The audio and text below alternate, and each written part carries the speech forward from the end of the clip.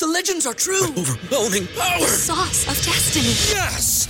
The most legendary sauce has arrived as McDonald's transforms into the anime world of WickDonald's. The greatest flavors unite in all new savory chili McDonald's sauce to make your 10-piece Wick Nuggets, fries, and Sprite ultra-powerful. Unlock manga comics with every meal and sit down for a new anime short every week only at WickDonald's. Ba-da-ba-ba-ba, go! At participating McDonald's for a limited time while supplies last.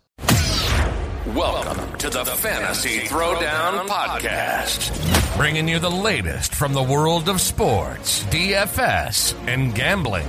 With over 5 years of hot takes and millions of downloads later, I guess he's been doing something right. Now, sit back and listen to one of the sharpest minds in the game. Here's your host, Dwayne Callender. All right, welcome to the show, everybody. We've got a busy schedule of NFL games to talk about. I know folks want to talk about baseball as well. Frankly, you know, the folks who have already talked to me yesterday about the Yankees already knew what my thoughts were. I'll encapsulate it because I think some of you weren't reading between the lines of what I said about being shocked that the Yankees lost Game 3. I was the least surprised person about how Game 3 went for the Yankees. I was trying to be as direct as I could about it, because the truth of the matter is that once you start reaching for excuses like that, you're pretty much cooked from a mental standpoint. The Yankees had no fight because, frankly, they had already checked out of this series. So, to me, them losing with Cole on the mound was not even remotely a surprise that Cole got no run support. And we knew Cole does give up cheap home runs, and, you know, Bregman got a hold of him early. Like, that's what Cole has done throughout the year. So, none of this should have been a surprise to folks. I don't know why, but, you know, I guess casual fans just don't want to hear it. And it's like, the Yankees are not the better team. They're just not the better team. I try to be clear about it, and it's an organizational failure, not just the players. It's an organizational failure, and until they start making some adjustments, and that requires moving on from Brian Cashman, it requires moving on from some of the front office folks, and they don't want to do it because that would require Hal Steinbrenner to put in the work of actually overhauling the Yankees organization.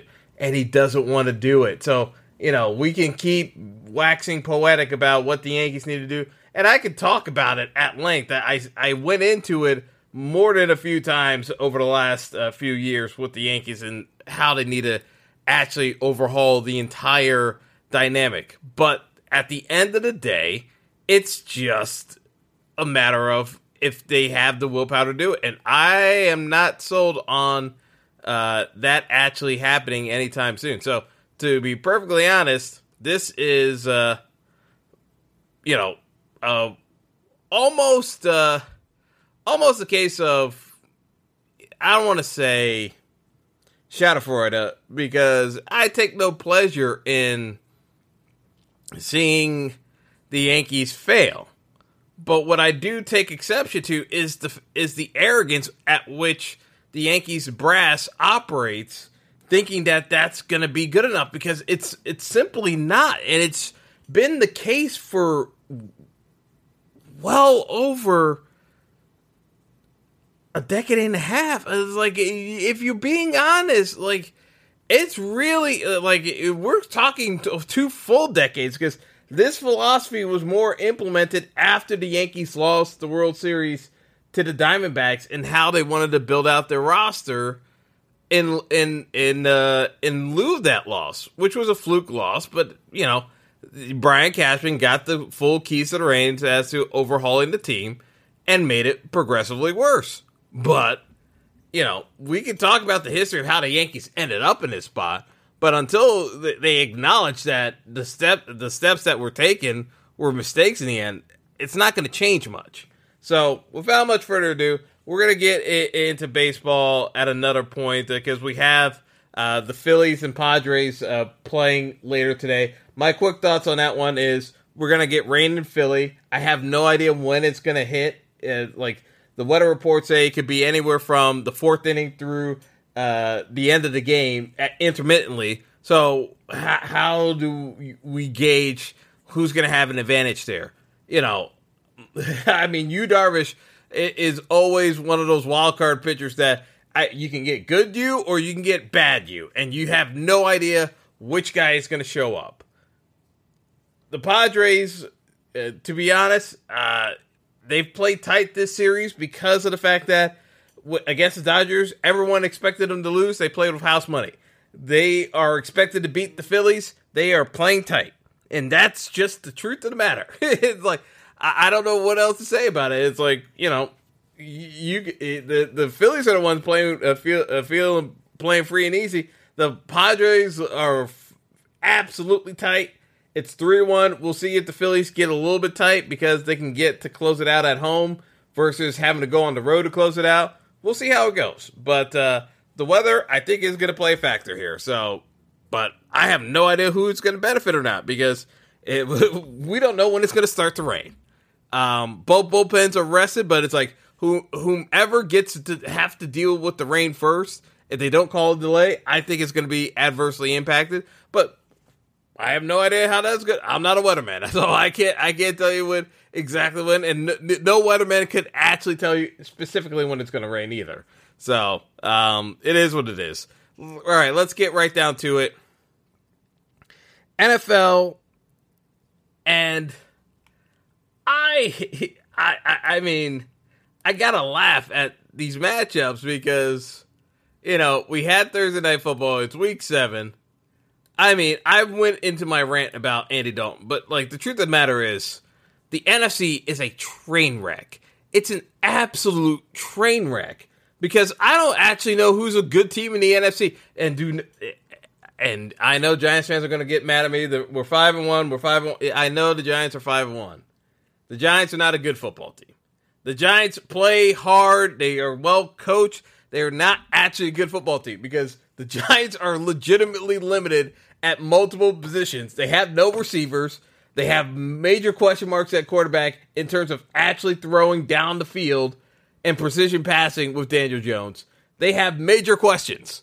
They cannot execute parts of the playbook because of their limitations. They coach around it and they play around it and they play hard.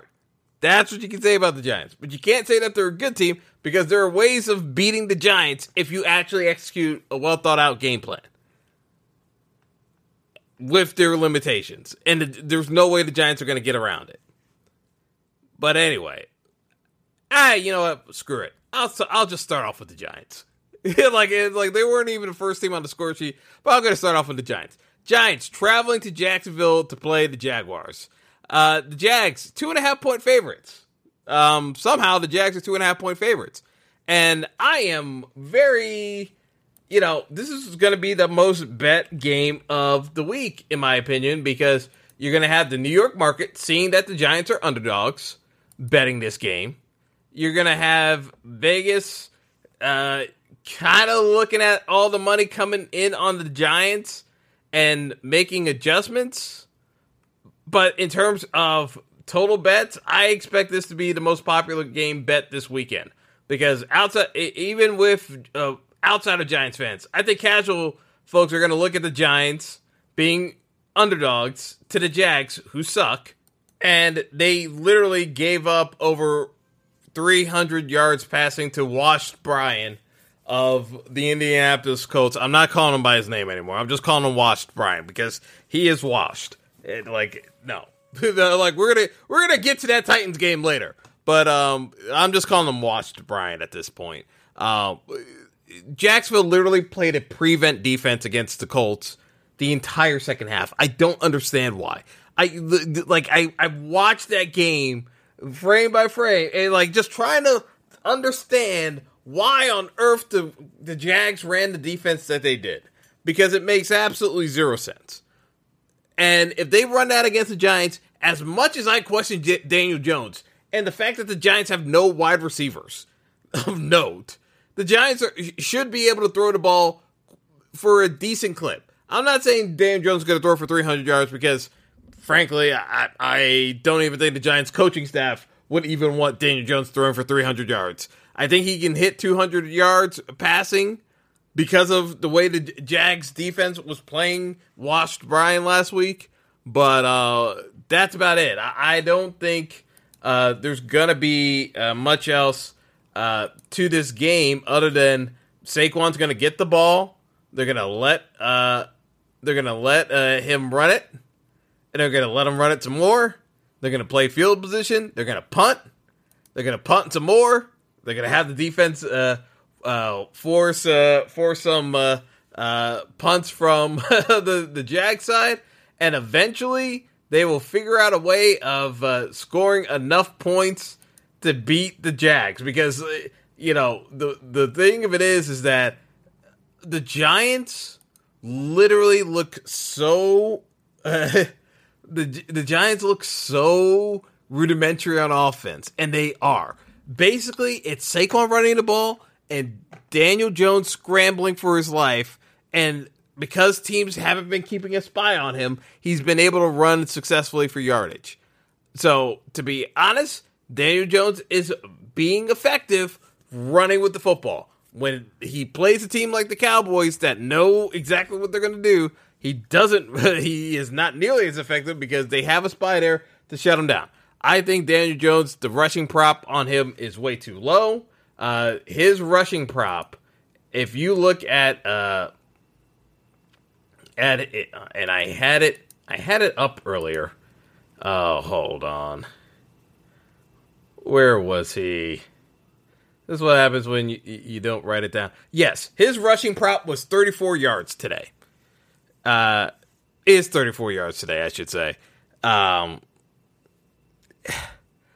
mean, maybe it changes. I don't even know if anyone has a lower prop. I'm just seeing it consistently at DraftKings and FanDuel. I haven't checked all the spots yet, but I think Jones is going to easily smash that. The weird part about this game, and I'm hearing rumors about it, and no one quite knows what's going on. I'm hearing a lot of talk in the industry from the DFS standpoint of, this is the week to play Travis Etienne. He's 5,000. He's going to get the run for the Jags. And I haven't heard anything from the Jags staff. I mean, Travis Etienne, for those of you who don't remember, big college star at Clemson, but he is the second best running back on his team. James Robinson is a better running back than Travis Etienne. It's not close, in my opinion. The fact when Jags feature Travis Etienne, they progressively get worse because they have to do so much to make Etienne look good in terms of not disguising their plays, but focusing on getting him in a spot to actually be successful, that it implodes their offense and brings it down to a slog. So the rushing props today is 44.5 for James Robinson and 51.5 for Travis Etienne. I don't understand the Etienne play that folks are touting him as this rock solid guy for DFS purposes. I don't get it. His rushing prop is 51. 52 on DraftKings, even. It's 51.5 on FanDuel, 52.5 on DraftKings. I don't get it. James Robinson is still there. Unless someone knows something about James Robinson maybe getting traded. We got a bunch of teams. We got news coming out from Casey that Clyde Edwards-Helaire might be getting benched for Isaiah Pacheco. You've got the weird situation with the Broncos, benching Melvin Gordon. There's a bunch of running backs that could actually help playoff teams that could be available in the trade market. I don't know. But to me, the only reason why this line even makes sense at 2.5 is if the Jags are featuring James Robinson. If the Jags are featuring Travis Etienne, which the betting props are saying that Etienne's going to get more splits, this is an easy, and I don't mean to say easy win, but I mean it's an easy bet for the Giants. Because here's the thing. As, like, basically rudimentary as the Giants' offense is, the Jags are not good with Travis Etienne. Unless he is housing a ball. And again, you don't get that in the NFL. Like, Saquon, in his rookie year, you saw immediately where his speed and explosiveness was just not. I don't see that with Etienne. I see the talent, but I don't see Saquon level explosiveness out of Travis Etienne. I don't get it. I don't get it. So the folks who are saying that this is Etienne season and he's gonna explode, like if the Jags want to give Etienne 20 touches, yeah, could he hit 100 yards? Maybe, but the Giants are gonna win the game. I feel very confident in that. And I know folks are going to take umbrage with me still not saying that the Giants are a good team. They're not a good team. They really are not a good team. They are a byproduct of many bad teams playing. But they play hard. And yes, you can argue that a good team is a team that is smart. So if you want to say that the Giants are a good team because they play smarter than the other team, you can give them that. You can give them that they're smarter than the idiots that they play against. Because there's a lot of dumb plays being made in the NFL right now that, like, just tilt me to no end. Tilt me to no end. And we're going to talk about the Chargers are going to play today, and I feel like the Chargers are going to find a way to lose to the Seahawks, but we're going to get to that game later. But, I think that the Giants are the most popular bet of the might be the most popular bet of the year NFL season thus far in terms of total bets being made by the public, because the line of showing the Giants as an underdog, I don't see it. The Jags are too poorly coached and make too many bad plays with that Trevor Lawrence makes that I cannot trust. I cannot trust anything going on. I don't know. It's just kind of absurd, to be honest.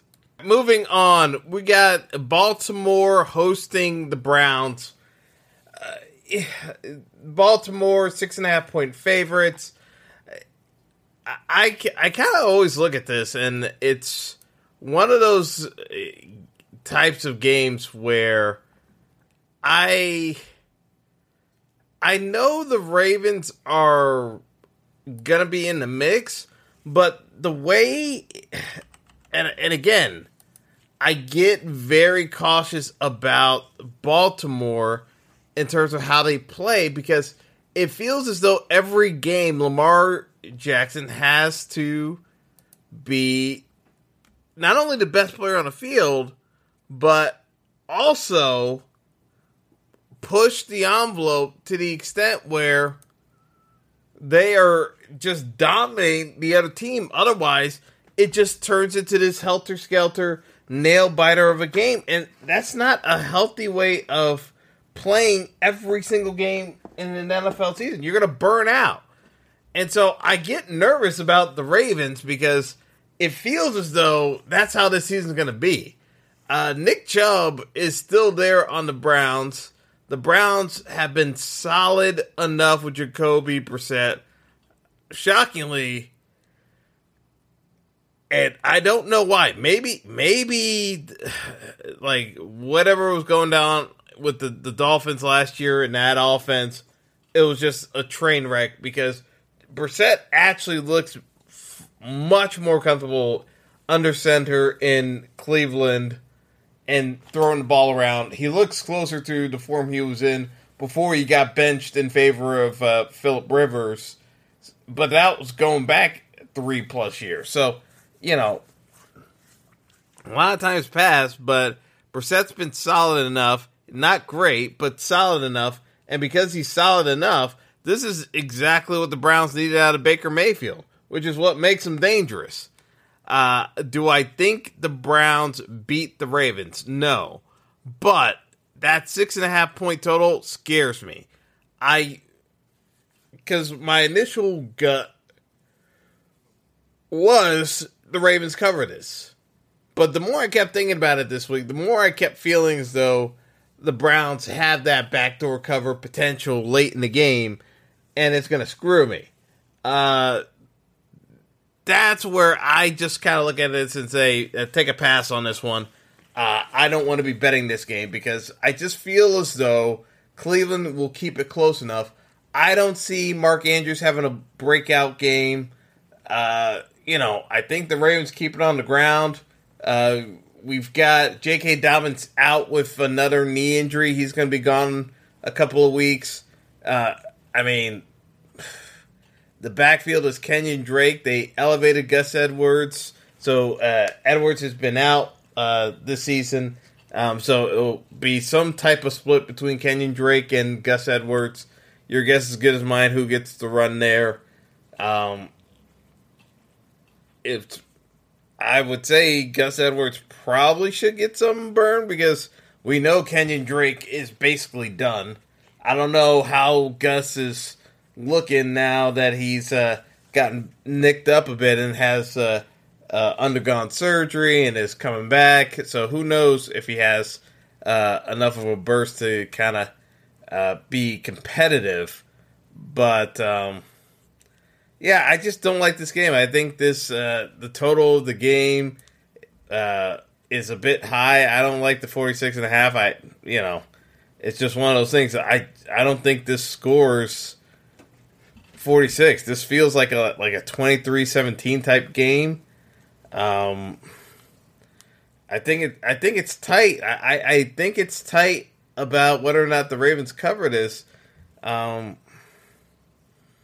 don't like it. I just feel like the more I kept looking at the game this week, the more I felt like this is a walk away type game. So I'm not betting it. Next up, Dallas hosting Detroit and the return of Dak Prescott. Here's the deal. Dak has been hearing all the hype about Cooper Rush, who sucks, from all the pundits, like Skip Bayless and all these other folks who keep saying the offense runs better through Cooper Rush. Cooper Rush sucks. All right, let's just be honest. The Cooper Rush sucks. What improved with Dallas is the play calling because they play called around the limitations of Cooper Rush. And what the Dallas play calling does sometimes is they sometimes, and actually I shouldn't say sometimes, more often than not when Dak is there, they go too cute in terms of just saying we're going to stretch the field instead of running the rock behind that offensive line and having more balance to the offense. That's what tends to happen at times with the Dallas offense. So that was the biggest bugaboo. To me, they're up against one of the league's worst defenses in Detroit.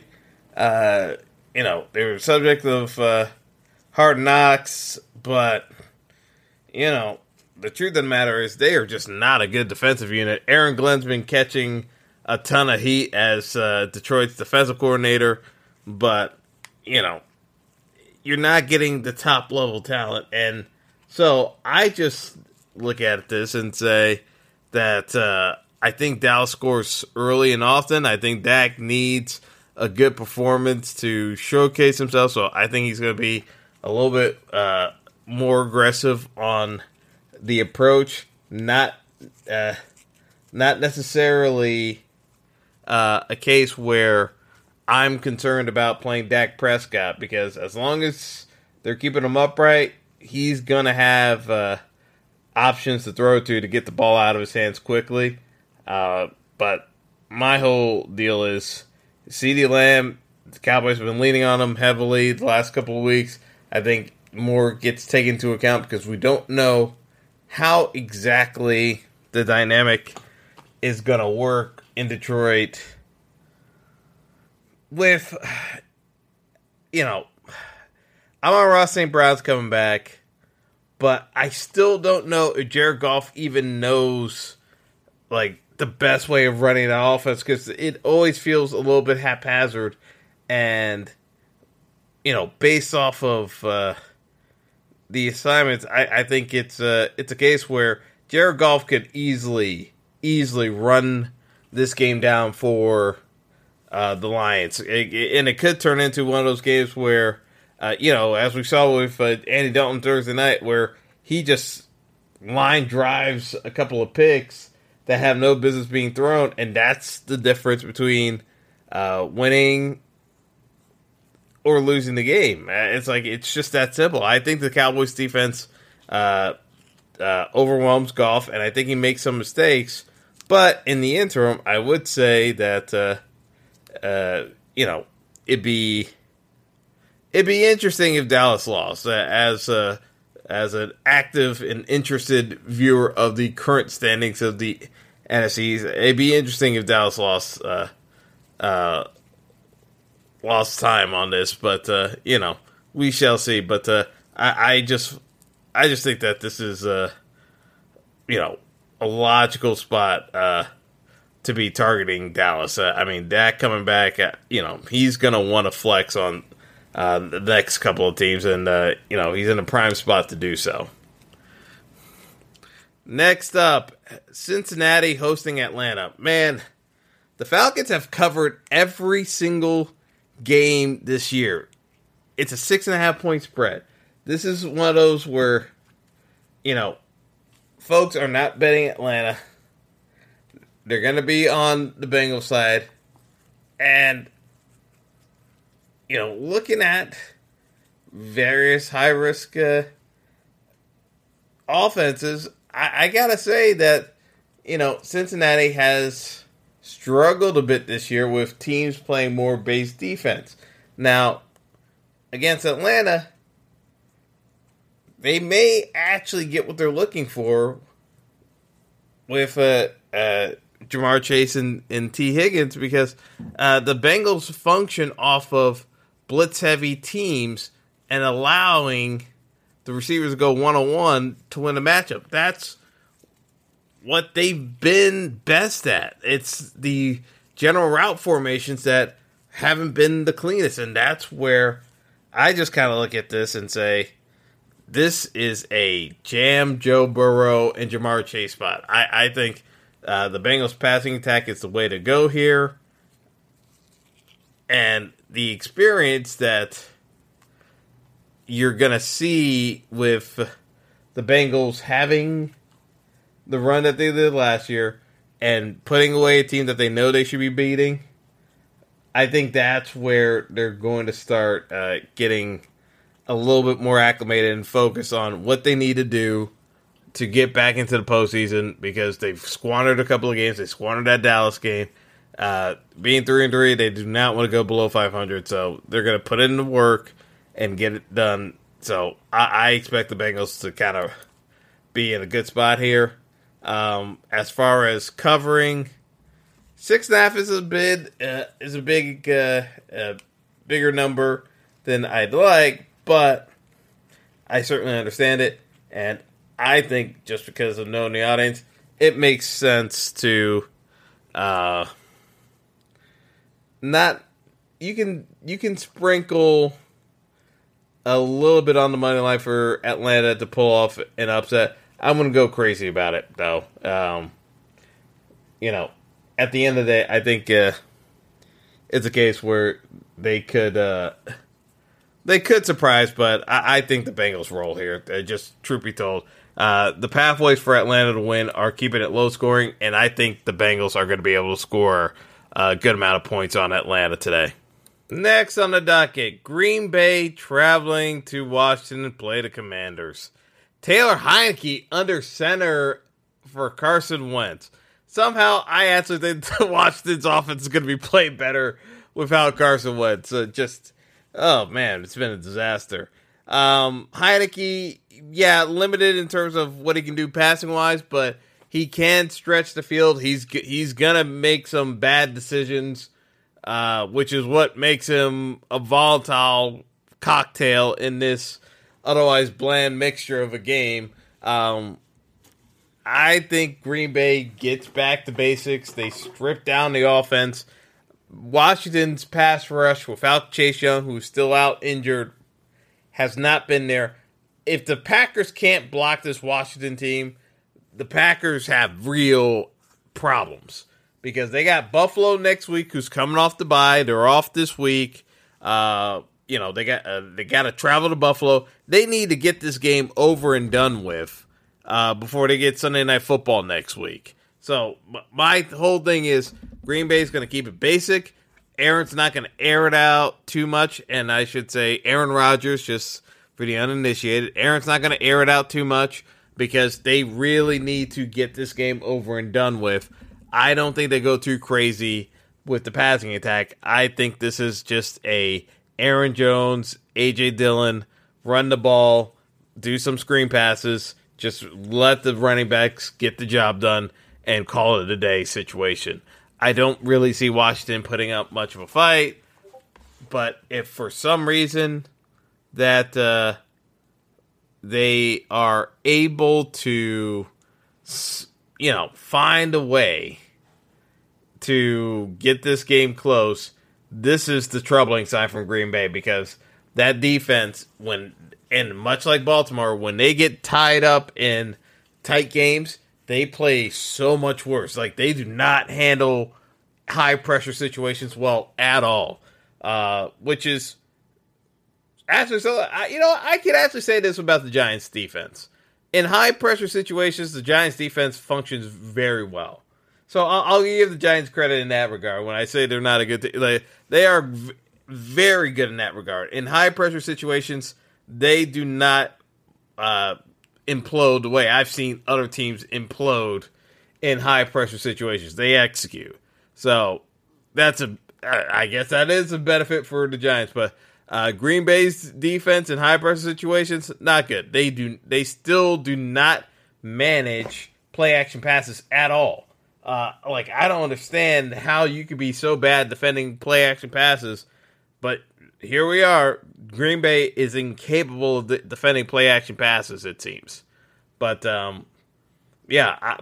don't even think it gets that close because Green Bay legitimately needs to put this game away as soon as possible because of the looming threat from the Buffalo Bills coming up. I think this is just a bad situation for Green Bay, truth be told, in terms of matchups when it comes to Buffalo. So they need to get on track quickly, and I think they establish a run and try to give Buffalo something to think about for next week. Hopefully they're not looking ahead to Buffalo, but realistically, Green Bay needs all the wins they can get because Minnesota is 5-1 and off this week. Green Bay needs to gain some ground, get back on track, get above 500 again. So they cannot afford to mess around with this game. I think they go for the jugular early and just stay on it with the run game.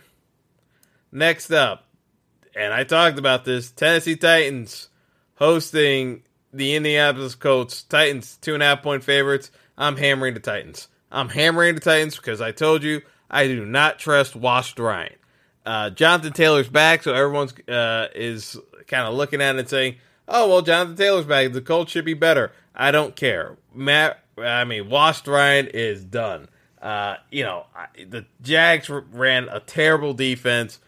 I think if you play him straight up again, he is going to screw this Colts team over royally again. I don't like anyone from this game, to be perfectly honest.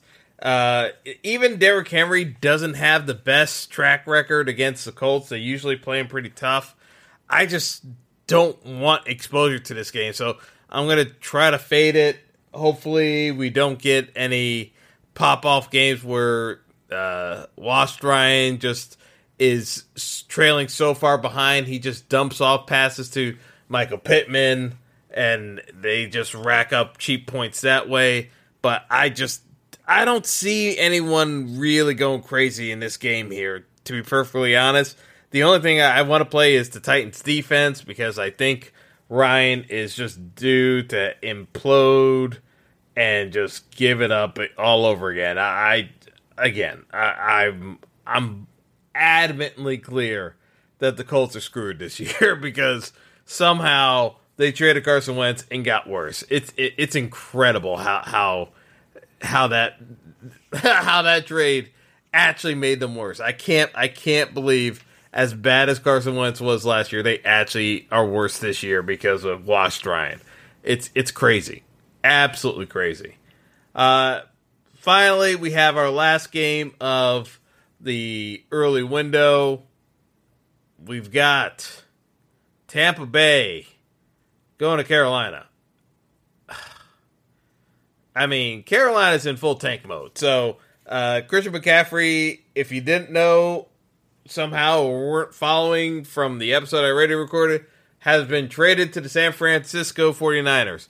We've got a 3 running back backfield for Carolina between Donta Foreman, Chuba Hubbard, and oh god, who's the third guy?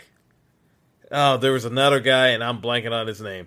Anyway, don't want any exposure to these guys until we figure out who's going to be the lead back there. I stashed Donta Foreman in some fantasy leagues just because I think it'll probably be Foreman, but man, I really don't know.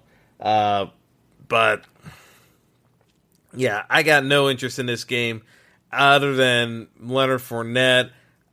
I know Brady wants to throw the ball a bit to get a little bit rhythm with the offense, but this just feels like a Leonard Fournette running it down their throats. Tampa, they're not they're not pass blocking well, so usually run blocking, it's at least engages them a little bit more in the action. So I just think Leonard Fournette gets the carries.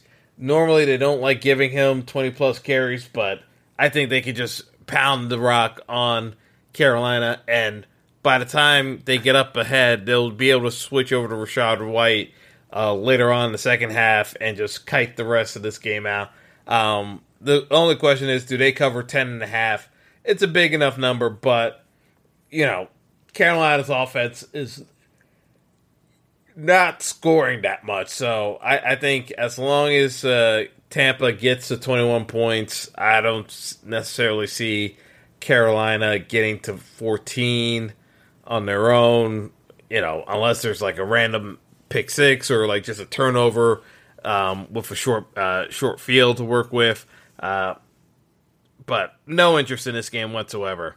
So, you know what? I'm going to take a quick break here, folks. So I'll be right back with the afternoon games, but we're going to have the sponsors fill in, and we'll go from there.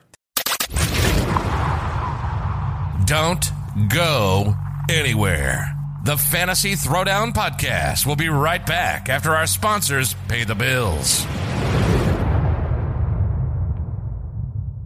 BetMGM has an unreal deal for sports fans in Virginia. Turn $5 into $150 instantly when you place your first wager at BetMGM. Simply download the BetMGM app and sign up using code Champion150. Then, place a $5 wager on any sport. You'll receive $150 in bonus bets, regardless of your wager's outcome. And if you think the fun stops there, the king of sportsbooks has plenty of surprises in store. Check out daily promotions, same-game parlays, live bets, and so much more. Download the app in Virginia today and get $150 in bonus bets instantly from your first wager. Only at BetMGM.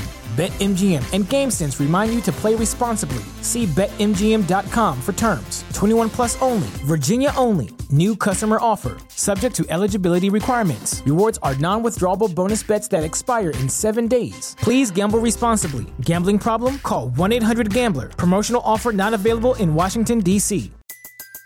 Everybody in your crew identifies as either Big Mac Burger, McNuggets, or McCrispy Sandwich. But you're the Filet-O-Fish Sandwich all day. That crispy fish, that savory tartar sauce, that melty cheese, that pillowy bun. Yeah, you get it. Every time. And if you love the Filet-O-Fish, right now you can catch 2 of the classics you love for just $6. Limited time only. Price and participation may vary. Cannot be combined with any other offer. Single item at regular price. Ba-da-ba-ba-ba. Welcome back to the show. Hope you got your popcorn ready.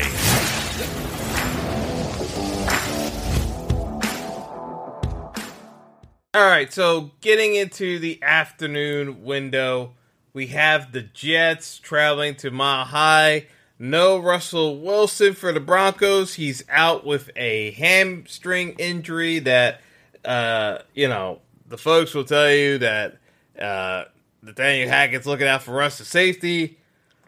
I'm looking at it from the standpoint of, man, the Broncos offense has been so bad that they are desperate enough to try anything, including switching out Russell Wilson, just to see if maybe it's Russ's fault this offense sucks so much. I can freely tell you that Nathaniel Hackett's the reason why this offense sucks so much. But, it's pretty clear that, we got, we've got plenty of problems, when it comes to the Broncos. This is, man, it is still early in the morning for me. But, the Broncos, I mean, Brett Rippon is not remotely close to a top-level prospect. Like, this offense is not going to move the ball. Is it Latavius Murray running the ball? Is it going to be Melvin Gordon? Is it going to be Mike Boone? I would say it should be Latavius Murray based off of how he was running and looked last week. But, the Broncos are just trying to figure out who the hell can actually do the job on this team. So there's a real chance that Latavius Murray doesn't get the lead back role and it goes back to Melvin Gordon again because Melvin Gordon complained so much.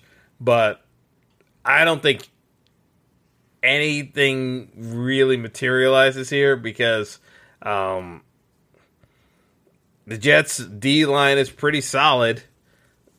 On the flip side, I do like Breece Hall versus the Broncos' defensive line. I think the Jets can actually run with Breece Hall. He has the explosiveness. The only problem with Breece Hall is that, Michael Carter is going to steal some carries from him, which limits his upside. But in terms of this game, I'm just avoiding it completely. Outside of Breece Hall and the Jets' defense, I don't think anyone else scores in this game. This could be just a field goal battle between Brandon McManus and whoever the hell the Jets kicker is. I don't even remember who the Jets kicker is. Is it Cairo Santos? Man, I don't even remember who.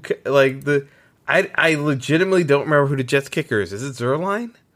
Maybe it's Zerline. It was like I was thinking Cairo Santos, but I was like, maybe I'm thinking of a prior year with the Cairo Santos was the Jets kicker. Maybe it is Zerline. Yeah. Oh yeah, it is Zerline. All right, but I mean, I just see a lot of field goals in this game. I don't see a ton of actual touchdowns being scored. The problem with these teams is that the Broncos can't throw the ball. It's not going to get better with Russ being out. It's going to get worse. I don't really see much of this. I think the Broncos defense with Patrick Surtain locks down pretty much what the Jets are going to try to do passing wise. So Elijah Moore, I mean he basically got himself benched today. I mean, he demanded a trade. I mean, it's wild. Only the Jets could have a winning record at 4-2 and have a player demand a trade. It's absolutely wild. But the Jets deactivated Elijah Moore for this game. They activated Denzel Mims. I guarantee you Denzel Mims only gets maybe he gets targeted once in this game, maybe twice. But they do not get anything going on there. It'll be kind of comical in my opinion that they do anything with on offense here. I think it's just pretty much a case of the Jets defense locks down Denver. You get some Breece Hall. Maybe he gets in the end zone. Not a tremendous score from Breece Hall, but I think well enough. And we go from there. But nothing from this game interested me in the slightest. But, I mean, I think the Jets are a free square. Pretty much the line didn't move with Russ being gone. But I'm still playing the Jets.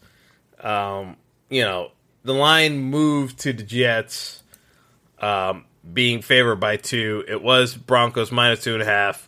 It moved to the Jets being minus 2 or minus 2.5. But either way, the Jets definitely win by more than a field goal here, even at Mile High. Like, the Broncos are just a complete dumpster fire right now. Next up, Raiders hosting the Texans. Raiders desperately need to win here. No ifs, ands, or buts. They're 1-4. If they don't get it done, season's over. Season's probably over already, but Raiders got to get it done. Shockingly, this offense has not gone through Devontae Adams and the passing attack. Part of it is due to Derek Carr just struggling so mightily that basically Josh Jacobs has had to carry the team on his shoulders in a sense, running the ball. I think Jacobs is, having a breakout year in his contract year. Surprise, surprise. Well, technically it is a surprise because even his contract year, I don't think anyone actually thought Jacobs would be even close to putting up half the numbers he has already this year.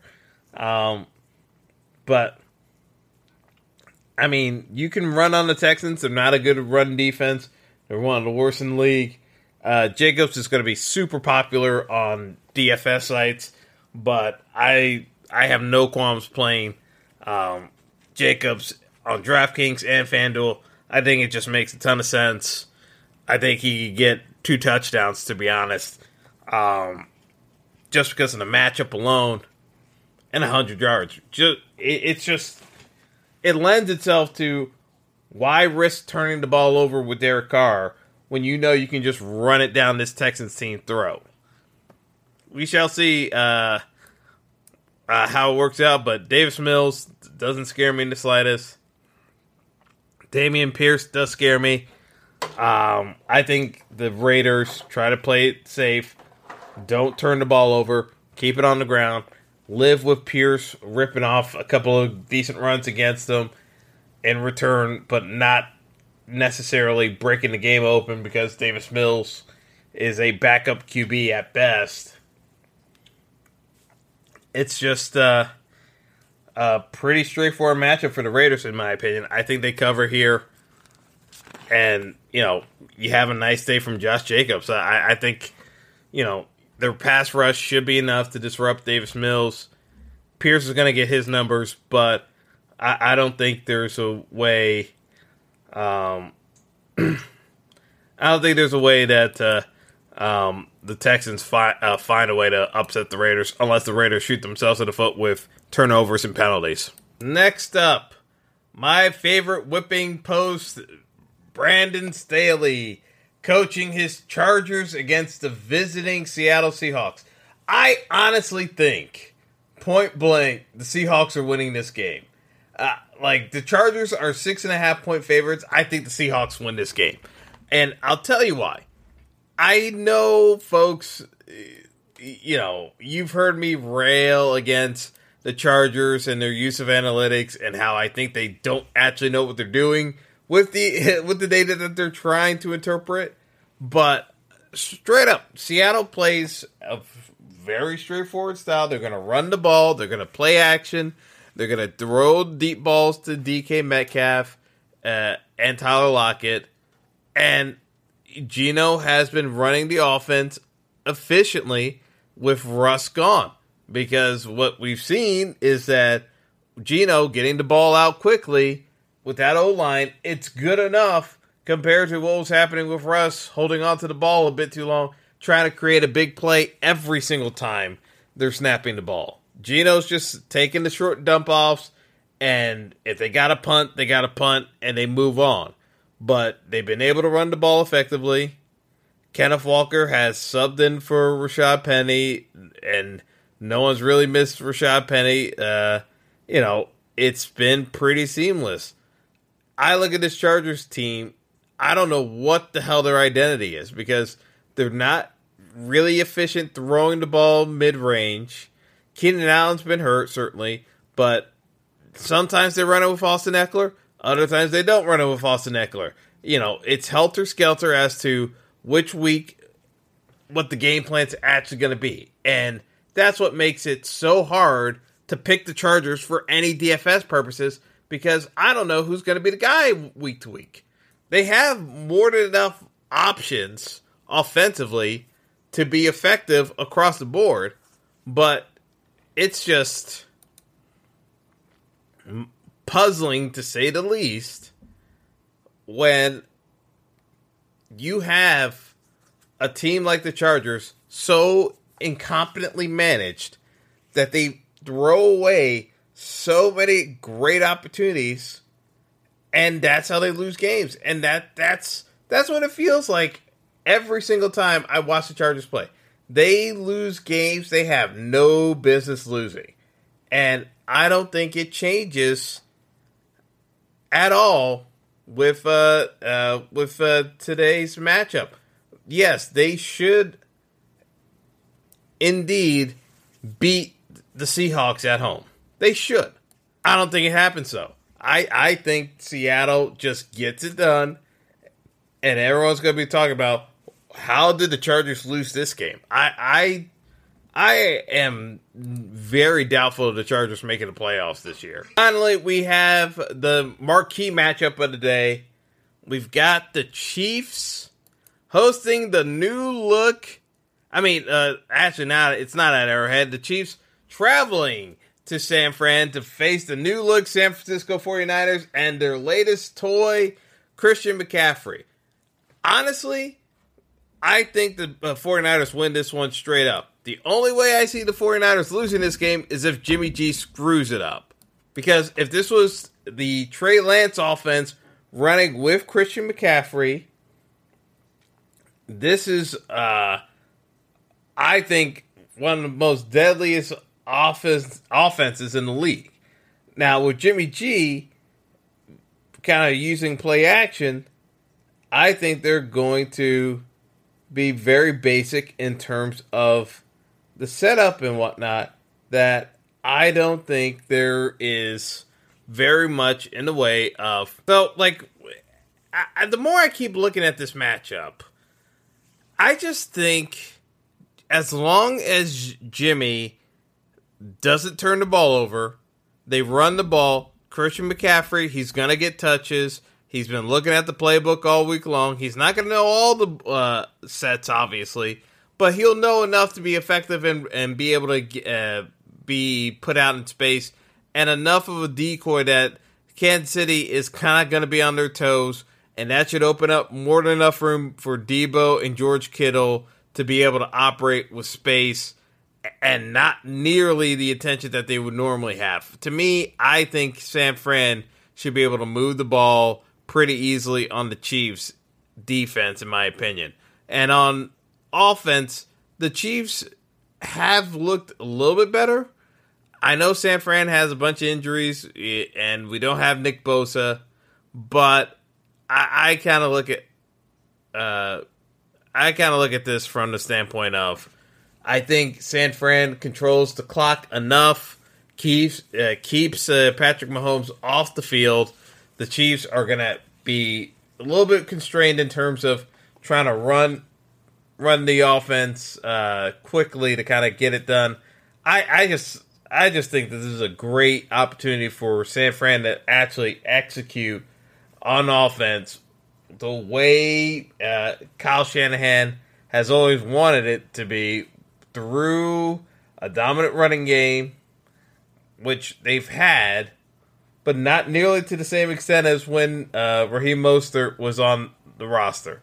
So they haven't quite gotten that mix. They've been trying to replace it, and they got a supreme upgrade in McCaffrey. I'm sorry. I just think this is a genius stroke for the 49ers. I think, it's a great matchup. We'll see how it goes. The Chiefs could win this one. I mean, I'm not gonna ever count out the Chiefs of pulling off an upset. I mean, and it's not even an upset because the Chiefs are favored. I just think that San Fran should be favored in this matchup. I think McCaffrey is enough of a X factor to shift this back into San Fran being favored or this just being a flat-out pick-em.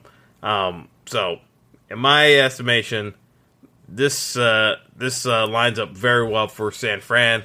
It's one of my favorite plays of the day. I'm going to be on a lot of this late window. I mean, between Seattle with DK Metcalf, San Fran, I'm probably going to be more in line with Debo. And then, I talked about Josh Jacobs as well. That's probably going to be in my core too. So, to me, from a DFS standpoint, it's going to be a lot of late window action. And then, obviously, with the Cowboys game early, we've got Amon-Ra St. Brown on the Lions side, and CeeDee Lamb. I think you could balance out a lot of these plays and get a cheap QB like Geno to make it work from a salary standpoint and move on from there. I mean, it feels pretty straightforward in my opinion. So, we shall see how it goes. That wraps up the main slate. Not going to do a showdown show tonight because I really don't have a great feel for this Miami-Pittsburgh game. Tua should be back. Kenny Pickett should be back for the Steelers. They're both out of concussion protocol. I don't really have a ton of confidence in either offense. I have more confidence in Miami, but I don't have confidence in Tua's health. That's what has me concerned. This is one where, realistically, I am kind of gauging this more along the lines of Miami, get the ball out quickly to Tyreek Hill and Waddle. You're going to run it with Mostert. Miami's offense, they like it, getting ball in space. I think it works quite well for them. The Steelers, we don't know what they're going to do because Najee Harris can't run behind that offensive line. Deontay Johnson has not looked right this season. Their best receiver has been George Pickens, who's a rookie. And, they keep doing these gadget plays with Chase Claypool that aren't going anywhere, partly because that offensive line can't get it done. To me, this is very heavy in favor of Miami. They're 7.5-point favorites for a reason. I think they win by 10. We'll see how it goes, but I think that defense picks off Kenny Pickett a couple of times. I think the offense from Miami moves the ball on the Steelers' defense. That can't generate pressure without J.J. Watt. I'm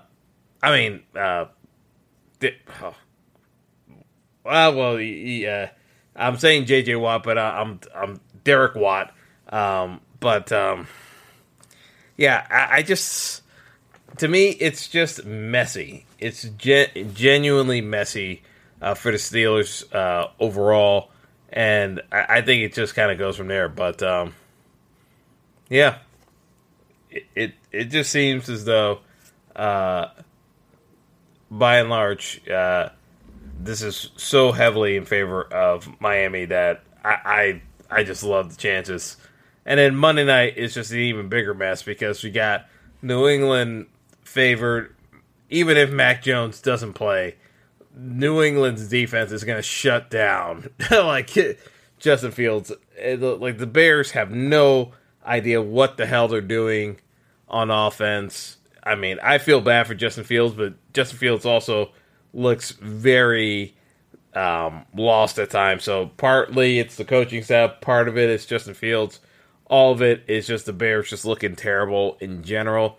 Nobody looks like they are having a good time on the Bears sideline on offense. I think New England just handles them, and it's a pretty much boring Monday Night Football slate as well.